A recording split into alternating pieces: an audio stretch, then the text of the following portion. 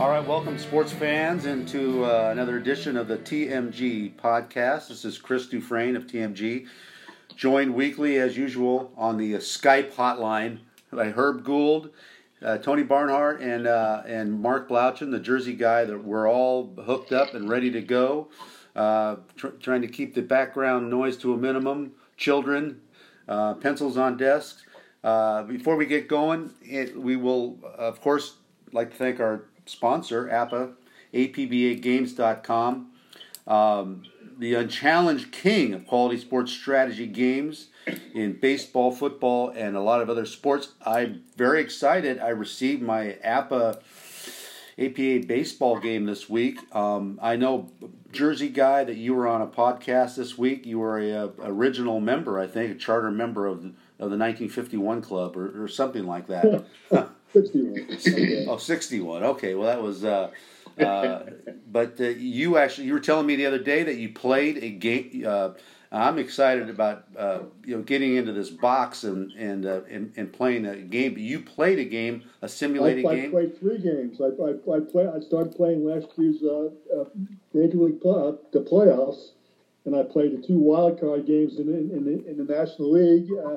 And the American League, and that turned out just the way the Yankees beat the Twins, and the Diamondbacks beat the Rockies, and then I just played the first game of the series between the Yankees and the Indians, and it was a great game with the Indians winning 4-3 in the bottom of the 9th inning on a two out base hit. So everything's going according to form. So it's been fun. So really, nothing's changed since 1960. You're by yourself in a room playing a board game.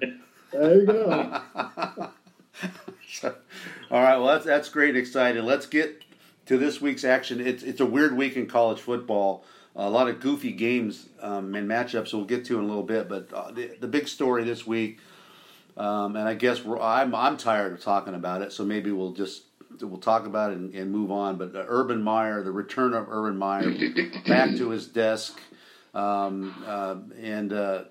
can't do anything without controversy. And it seems like the more he talks, the worse it gets. Herb, why don't you start us off on the return of Urban Meyer, what it means to the world, to the Big Ten, and to Ohio State? Well, I think the one lesson we're getting from this week is that you can bring him back, but you still have this controversy sort of swirling around. I mean, people can be led only so far, and I think that, this isn't going to go away. I mean, it's going to be a topic. I think we've all mentioned that earlier in this process. Buckeye fans may not, be worried about it, but I think the rest of the football universe is going to say, was this the right result? I guess would be the word. Yeah. It's going to be hanging over there, and it's hard to say when it'll go away. I don't think it goes away all season. Right, Tony. I saw most of the Tom Rinaldi interview, and I thought Tom Rinaldi did a great job.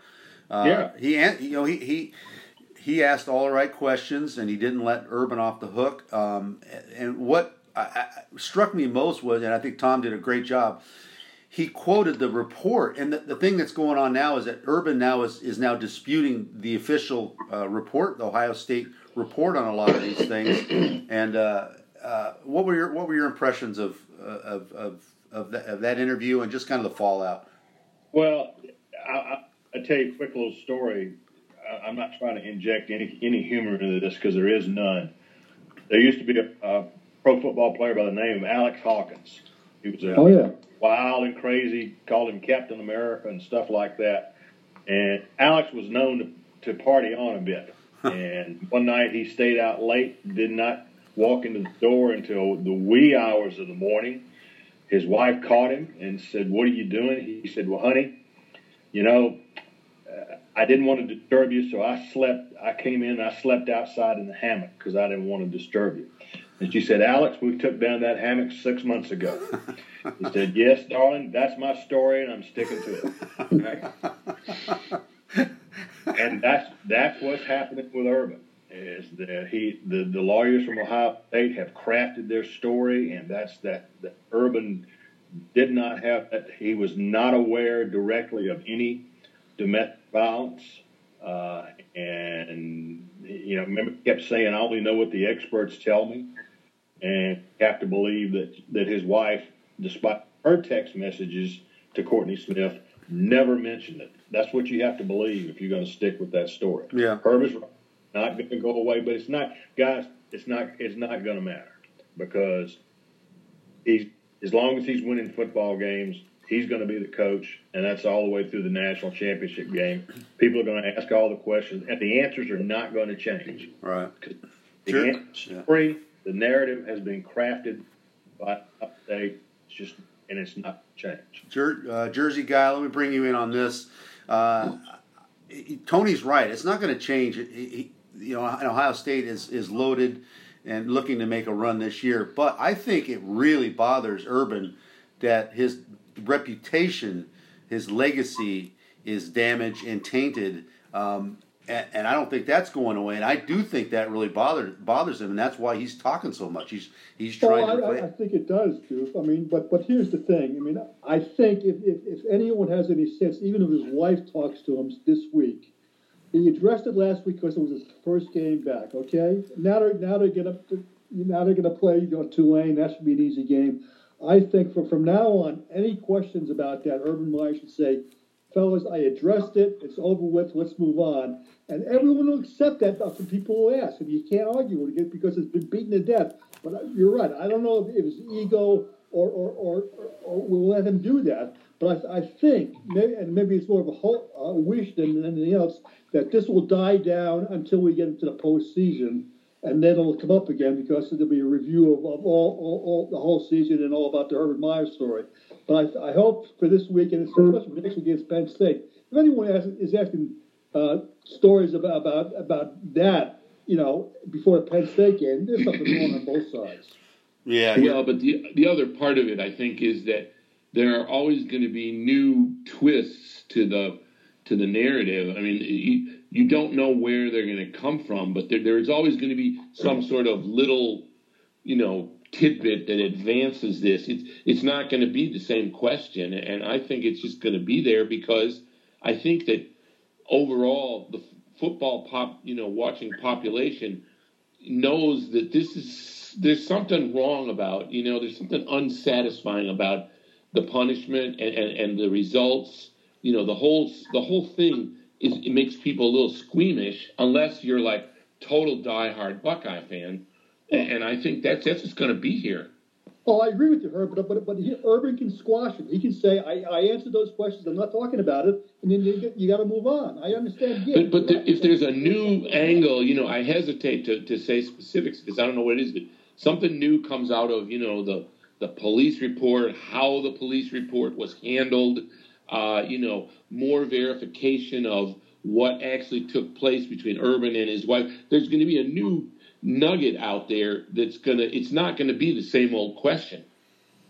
Well, again, my response will be, I'm not talking about it. Sorry, that's it. Yeah. But I don't know that you might be right. And you know what? Once they play Penn State, if they win that game, it's going to be all about football. And then, yes, when the playoffs start, then everybody's recapping. So yeah. Ohio State has decided they're going to take whatever comes or get through this. So I agree, unless there's some new revelation that we don't know about. Some people will bring it up, but you'll reach a point of critical mass where won't bring it up. Right. Well, we talk all the time about damage control and programs, and I think Ohio State finally got it right after not getting it right for a couple weeks, but they did. They brought Urban out this week and basically let him talk. I mean, opened him up to more than hours of questioning, and so that's the best way to do it. It exhausts every possible question until we get to the end of the year. Then, like you said, whoever said it'll come back on a national platform in the college football playoff, because then you'll get the Wall Street Journal coming in and Atlantic Monthly and all these other kind of one-offs that'll come in and try to revisit the story. But until as long as they keep winning, then they can kind of control the narrative. I think a little bit. Let's move on. We've talked enough about Urban Meyer. I think we'll all agree. Let's get, but we'll stay with Herb. The Big Ten. Wow, making a lot of news. The West Division last week, Herb. The Pac-12 South, or the Pac-12 in general, was only happy that the Big Ten West may have had a worse week. Coming off such a great bowl season, what happened and what's going on here? Well, I think that part of it is just that, we built them up so high, and I was certainly in there. Tony and I were having that little discussion about the best division in the nation. I think that's part of it. I think we're seeing some of the flaws in the teams, and Wisconsin doesn't have the defensive depth that they, traditionally have had, and they might have been doing some sleepwalking too. They had Iowa coming a week after that BYU game. I think, everybody's just sort of overrated, and then we're not looking at the whole picture. I mean, Northwestern has had, they had two of their tackles, their offensive tackles are out, and they don't have that kind of depth. Plus, their quarterback is on a pitch count coming off a big ACL injury, and they traditionally have started slow for, a myriad reasons. I mean, you go down the list, and then of course, places like Nebraska. Nebraska is a rebuild. There shouldn't have been a whole big expectation there, and people who know that Troy State is a real quality opponent. Yeah. And Purdue's had some growing pains. I mean, they just haven't, gotten their act together. They made some real stupid plays at times. You can go down that list, and, each category is different, but each team is different. But in the end, it's all the same, that they're just not playing very well.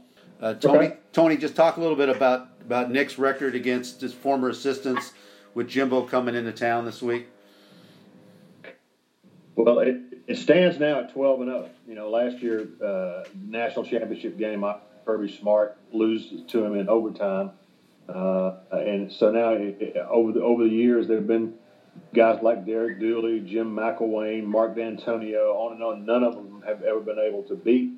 And here's the thing now: there are 4 Saban pupils in the SEC right now: Kirby Smart, Jeremy Pruitt at Tennessee, Will Muschamp at South Carolina, and of course Texas A&M. Well, every year Saban's going to play 2 of those guys. He's going to play Texas A&M and Jimbo Fisher, and he's going to play Tennessee and Jeremy Pruitt. So we're going to have at least 2 of these every year. And now with Georgia and Kirby Smart building something special, we're going to see more than one Alabama-Georgia game. So we're going to be talking about this storyline a lot over the next few. Yeah, it's not surprisingly, that division, other than Arkansas and maybe Ole Miss, that's locked and loaded division there. Jersey guy, you wrote a bit. I think this is a pretty interesting subject, and it kind of tends to get ignored. The Big 12 Conference. Now, this was a conference that was nearly destroyed and had to fold its tent a few years ago. Right. All the defections, the Pac-12 trying to raid it, the Big Ten raiding Nebraska, and all sorts of other moves. Texas A&M and Missouri. Big 12 looks like a pretty good conference this year. Yeah, maybe it's like what we talked about before. Maybe it's the rest of the leagues are coming back a little bit, like the Big Ten. The Big Ten West East is having some problems too, and the Big Ten West, and the SEC is still the SEC, and the Pac-12 as well, the Pac-12. But Oklahoma has been there for the most consistent team. Obviously, they've been there almost every year as a contender. But Oklahoma State, the game that drew my attention was Oklahoma State taking apart what I thought was a pretty good Boise State team. I did too. I mean, that raised a lot of eyebrows around the country. Not only is Boise State that good, that bad, but how good is Oklahoma State?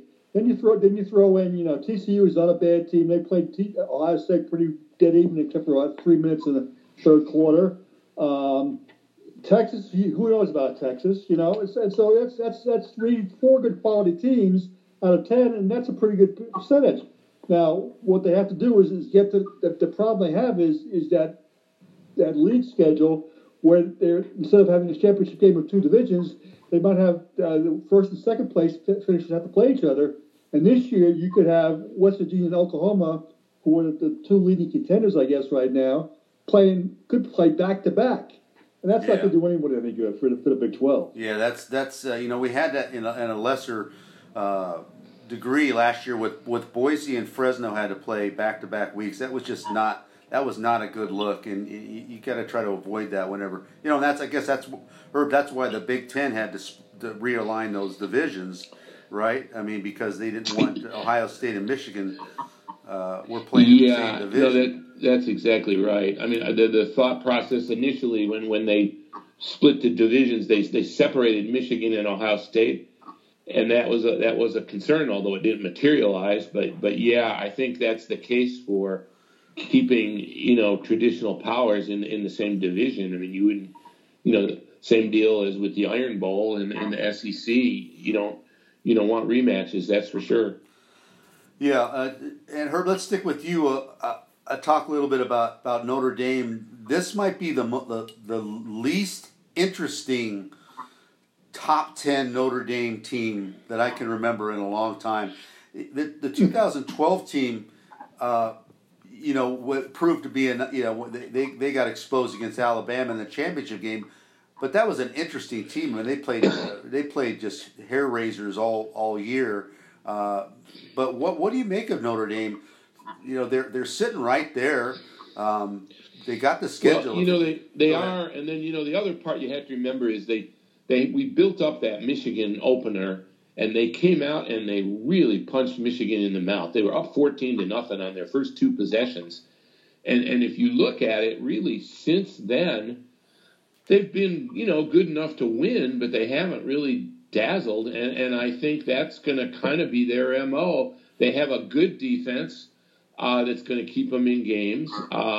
Their kicking game is pretty decent. The offense is kind of still a mishmash for good reason. I mean, they lost two linemen to top 10 NFL draft picks. They're still waiting to get Dexter Williams, who's likely to be their best back on the field. He had a 4-game suspension to start the season, so he won't be back until Stanford. And and then Wimbush, I'm not totally sold on him. I mean, he's obviously mobile and he has a good arm, but it's the old separator for quarterbacks. How well do you see the field? He's got some terrific receivers, so you don't really know where it's going to go. I think this week going to Wake Forest, that's a sneaky hard game for them, especially with everybody talking about Stanford, which is obviously a big marquee game. And then the week after that, they're going to go to Virginia Tech. I mean, they're 3-0, but they could, if they don't take care of business, they could easily be 4-2 or even 3-3. Yeah, man, that's a good point. But we'll know. We will know in the next few weeks whether Notre Dame is going to be a factor going down the stretch. The one thing that I thought was interesting, and I wrote this in the Notre Dame piece this week, is that Kelly is really staunchly defending these guys, and he doesn't always do that. Sometimes he'll nitpick them and kind of pass the blame off, but he's really rallying behind his guys, and that tells me that he likes their character. And if their character's good, the talent might not be a perfect fit, but there's enough talent at Notre Dame. And if they get psyched up the way they did for the beginning of that Michigan game, I mean, you really don't know. It's interesting, and yet you're right, Doof. I mean, it's just a team that doesn't have an identity yet. Yeah, it's just you can't say they're being ignored because they're winning and there are I don't know where they're ranked, but they're top 10 if they win their schedule, somebody's in some conference champion's in trouble. I think we all know that, but it's just you're right. They kind of just muddle their way through, and they were lucky to escape Vanderbilt at home last week. The other interesting part about Notre Dame, and I pointed this out, is that these next three games are especially important because the opponents that looked like they were going to be, the most imposing, haven't gotten out of the gates well. I mean, you look at USC and Northwestern. Those are teams that looked a lot tougher before games started being played. So if they can get their act together and be unbeaten at the midpoint, they're going to have a lot of momentum, and the schedule doesn't look as formidable as it did. Yeah, great. Go ahead, Tony. That's why they've got to go. That's why they've got to go 12-0. Okay. Yeah. Oh, not quick. What looked like an incredibly difficult schedule is not panning out that way. So they don't. It's just me talking. To me, they don't get in at 11-1. They just don't. No, that's right. The other one, USC and Florida State, was the one that I couldn't had on the tip of my tongue. Those are two teams that going into the year you thought were going to be a lot better than they are. Well, Tony, what's the one? Tell me what the one is. Well, at this point, I don't think it matters who the one could be Stanford. The one could be. I don't think it matters who the one is because Virginia Tech, I think. Yeah, the one would probably be Virginia Tech, but for Notre Dame, it really doesn't matter who the one is. They're just not going to get in playing on 12 games and losing one of them. Well, especially now, if all those teams were as good as we thought they were going to be, Florida State, USC, if they were all ranked teams, maybe we could have a discussion about them getting in at 11-1. But the schedule as we're looking at it right now, I don't see it. And the later it gets, the more devastating the loss will be. I think Notre Dame could have suffered a loss to Michigan if Michigan turned out to be pretty good and then won 11 in a row. But now we've reached the point where, like Tony's right, any loss they have, there's not enough juice at the end of the schedule to overcome that, I think. Well, yeah, this is the thing that gets overlooked in all these scenarios that we play out. I mean, look, we're talking about Notre Dame getting hurt by playing Michigan, USC, and Florida State. Mm-hmm. It's like you are so dependent on how your opponents that season are faring, and it has no reflection on your scheduling process because the committee says we'll play somebody. Well, we did play. We scheduled 3 of the top programs in the history of college football, and if they're not very good, we get hurt. But you're right, and I think Michigan might end up being pretty good. USC, we don't know. They started 1-3 2 years ago and bounced back, but they got more issues than that. But yeah, it's so dependent on how your opponent does. And Notre Dame needs Stanford to beat Oregon in Oregon this week, and they need USC to turn things around. So USC looks better when they play, and it's kind of a facet that gets overlooked. I think we talk about the cupcakes. So Washington scheduled Rutgers, and sometimes it's these other games that look good on paper. Well, and that's the flip side of being an independent, of not being in a conference. You don't have thing to fall back on. It's all about what your opponents are doing, and if they're not doing well, you don't have a conference championship to fall back on. Yeah, but Notre Dame's never had to apologize for its schedule. That's the one thing that they've always played. These teams. So that's still go for them. A lot of people still have a perception until they see the realities that USC and Florida State are powers until they actually see them on the field. Yeah, but Notre Dame will get hurt. And Notre Dame, it'll be interesting to see if Notre Dame traditionally has had that little extra cachet. I mean, I remember when I was covering Notre Dame years ago, they lost their opener and moved into the top 25 with a 0-1. Tony, do you think a 2-loss SEC West team that doesn't win the division beats a 1-loss Notre Dame team in the playoff scenario?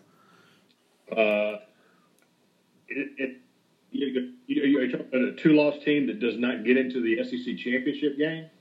Correct. Yeah, that's going to be really close. Depends on who it is. Alabama. Is it Auburn? Yes, I'll say Auburn.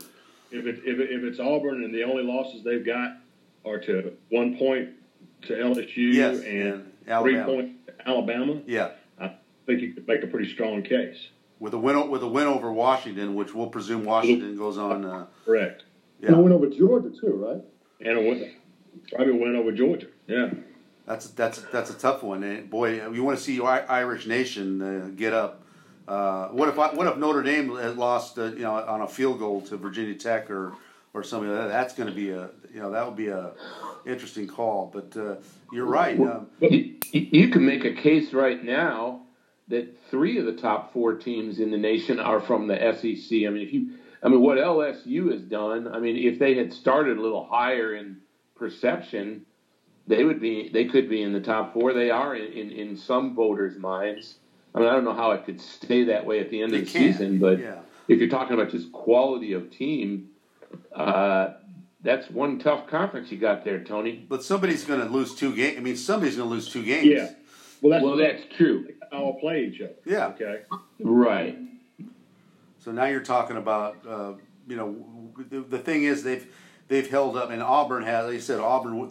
Look at the quality wins, and LSU's got a quality win over Miami. Well, maybe. I mean, who knows what that win looks like? But yeah, it's an interesting subject. You mentioned USC earlier, and I continue to be, and we know this to be true. So goes USC, goes the reputation of the conference.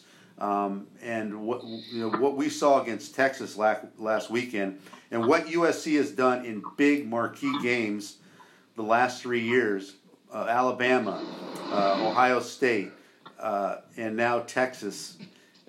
I mean, would you agree that that's when people watch that game that they say, well, there's the Pac-12 for you right there. If USC's not good, it kind of reflects on the conference. And I don't know, anybody disagree with that? No, the thing that caught my eye when you're talking about TCU, Ohio State, that game had like an extra gear compared to USC, Texas. Yeah.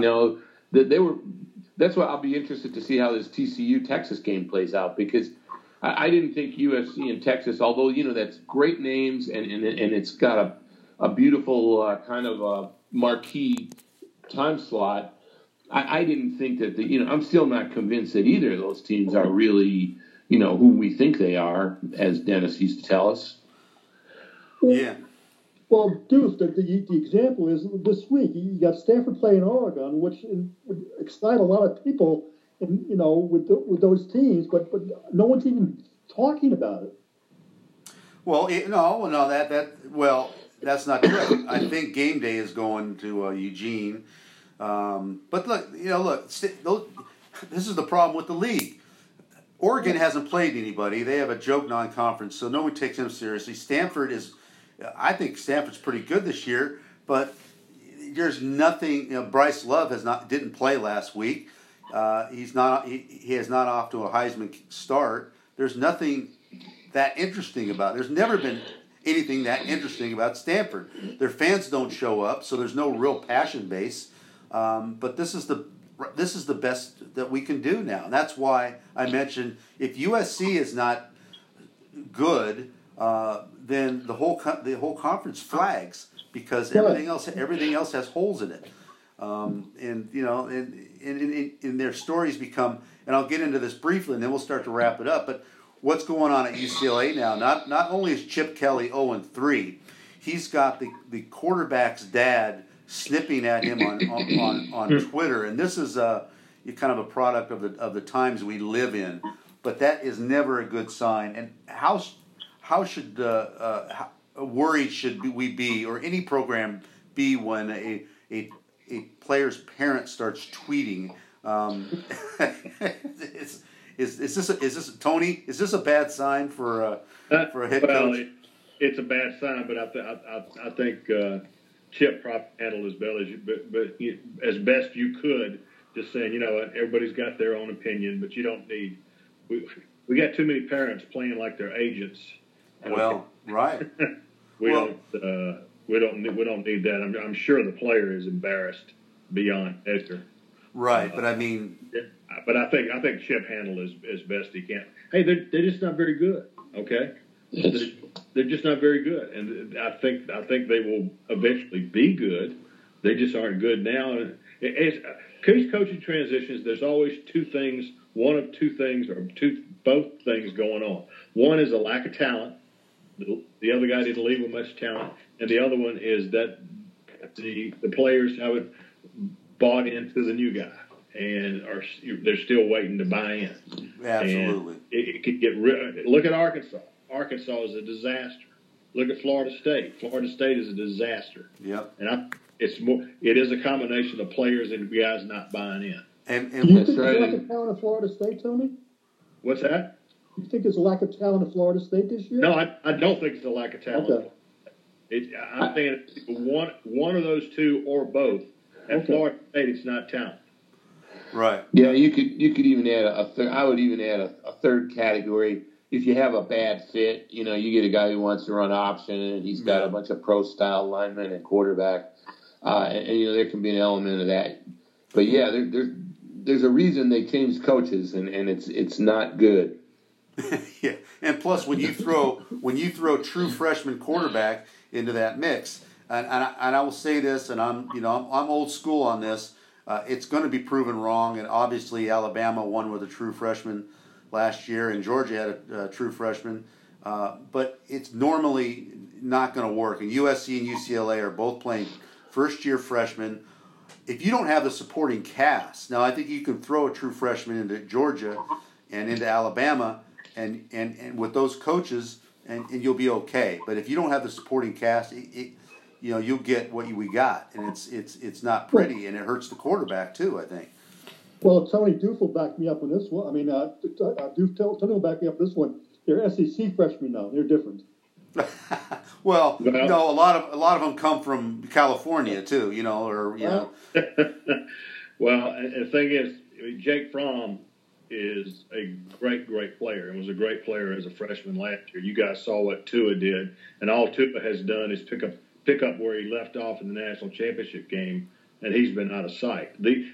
Most of these quarterbacks now, particularly the ones that play in the South, have been to 7-on-7 camps, quarterback camps. They are much more prepared now than they were just 10 years ago.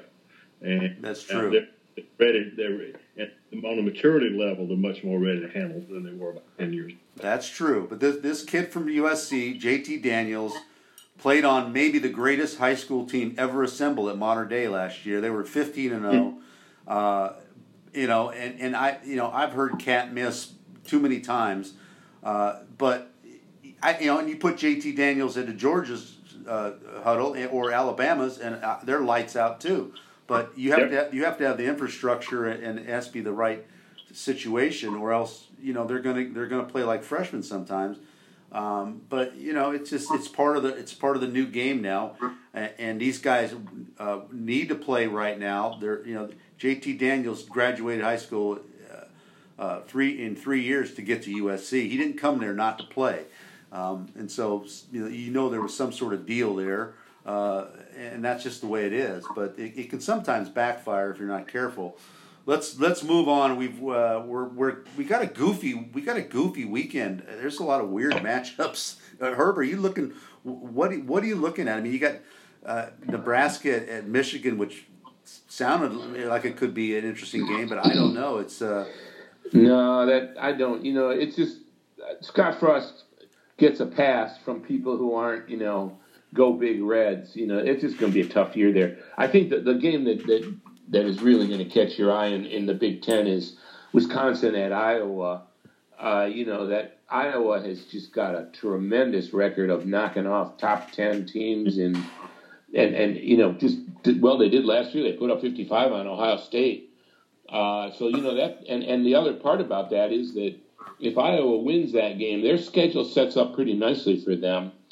And even if Wisconsin wins, they've got some tough things down the road. But I just want to see how Wisconsin plays coming off of that BYU game.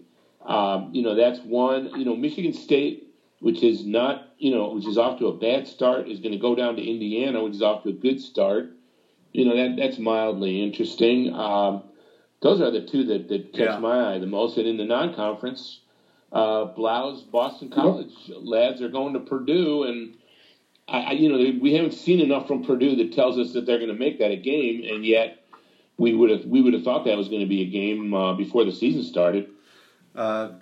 Jersey guy, you got it's a weird games. What anything interests you out there this week? Well, Herb mentioned that I'm intrigued by the Purdue BC game because I've watched all 3 games of both teams, and BC is decent, but they didn't play anybody of substance. Purdue, I mean, they were competitive in most of those games. I mean, but what stuns me is BC is a 7-point favorite on the road against Purdue, which has got my nose twitching. I can't buy BC yet. Deal with it. BC's good. When are you going to admit it? I want to find out. I'm not buying a product yet. Sorry. All right, Tony. I got a couple games to throw at you, and we're Ed Orgeron. We got to give it to but every time we say we got to give it to him, you say, well, they play La Tech. Everybody remembers what the Troy game last year. Is this a different LSU team? Are they not going to succumb to all their press clippings, and are they going to take care of business this week? Go Tigers. The Tiger. Oh, hey there. Go Tigers. Hey there. It is. I got to give them credit for going into Auburn had won something like 18 straight at home, something like that. Hadn't lost there in a couple of years. And they hung in there. And the quarterback, Joe Burrow, the kid from transfer from Ohio State, didn't have great numbers, but he made the throws. So I was very impressed with what LSU did. I think they'll be fine on Saturday. And now their schedule, if you look at it, all the tough games, with the exception of Texas A&M, all the tough games are at home. Ole Miss, Georgia, Mississippi State, Alabama, all in Tiger Stadium. So that's going to be interesting to watch. But they take care of business against Louisiana Tech. Yeah, they should. And Clemson's at Georgia Tech. Is that right? This week? Clemson, Georgia Tech's. They've come so close, but they've lost tight games to South Florida and Pittsburgh the last 2 weeks. And Paul Johnson has kept a bunch of heat here. What his triple option, which he kind of was a. Kind of the in thing a few years ago. Is it lost its luster? Is that era over where he's going to win big with that? No. If it's run well, it's a thing of beauty. They've got a quarterback in Taquan Marshall who can do it pretty well, but they lost their main running back to injury. But it's like anything else. People get tired of it. It still works when it's run well. But their problem has been turnovers, and they've been getting turnovers at the worst possible time. Right. What about Northern Illinois at Florida State? That one caught my eye and it should not have caught my eye, but it did. I'm wondering now. Every time the Seminoles take the field. I was at their last meeting. I covered that when they met in the Orange Bowl. The week before Notre Dame got clobbered by Alabama. Northern Illinois they're a nice program. I mean, I don't know that they're nice enough to do this, but they kind of they've played some real quality opponents already. And they were in those. They ended up getting clobbered in the second half against Iowa, but they were in there. It was 3-0 at the half, and they hung around with Utah for a good long time. They did. So I don't know. Florida State is, they're not the powerhouse they were when they met in the Orange Bowl. So I wouldn't write off Northern Illinois too quickly. Well, if Samford can hang with Florida State, then I would think the Northern Illinois can. All right. Well, we got. We mentioned out here we got. USC is playing Washington State on a Friday night. That could be interesting for a lot of reasons. Stanford at Oregon, huge game. Somebody's going to take a loss. And the other I'm going to throw this at you at the end. Arizona State is at Washington. Now that sounds like not a big deal, except for the fact that Arizona State has won 11 of the last 12 meetings against Washington. That's impossible. That can't be true, but it is. So watch out there. Anybody else got anything else? What am I missing? Have I missed anything? Have we not touched anything? The best game on the board in the SEC, the best game is Mississippi State at Kentucky. There you go. Yeah. Mm-hmm. Both undefeated. Both are. Kentucky got the big win at Florida a couple of weeks ago.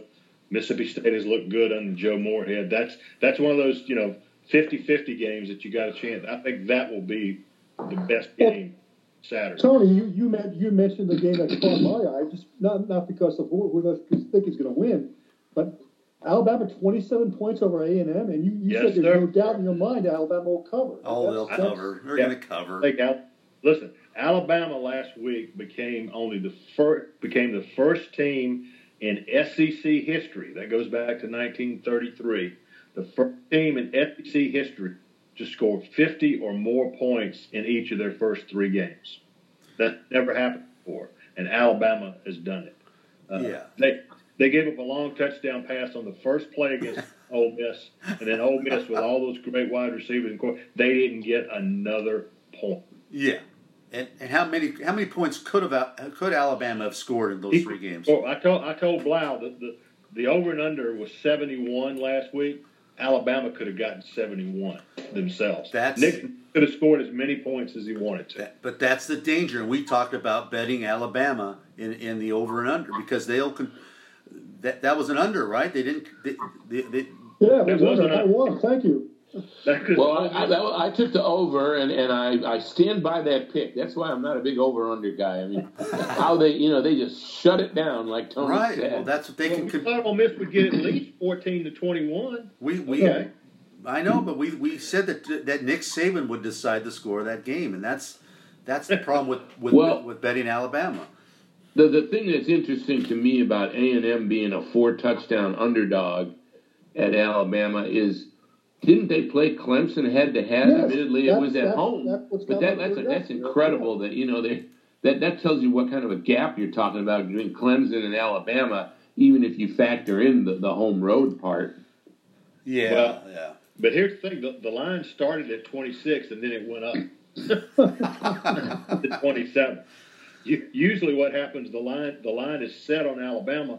All the Alabama money comes in, and they have to lower the line to balance out the money or increase the. It's unbelievable. Yeah, I don't see anybody. I just don't see it. Maybe LSU, right, Tony? I mean, I think if LSU looks like a big physical team, and that maybe it can stand up to Alabama a little bit, but that's I don't know. I just. Games in Baton Rouge, and I promise you it's going to be in prime time, so that'll be fun. Absolutely. All right.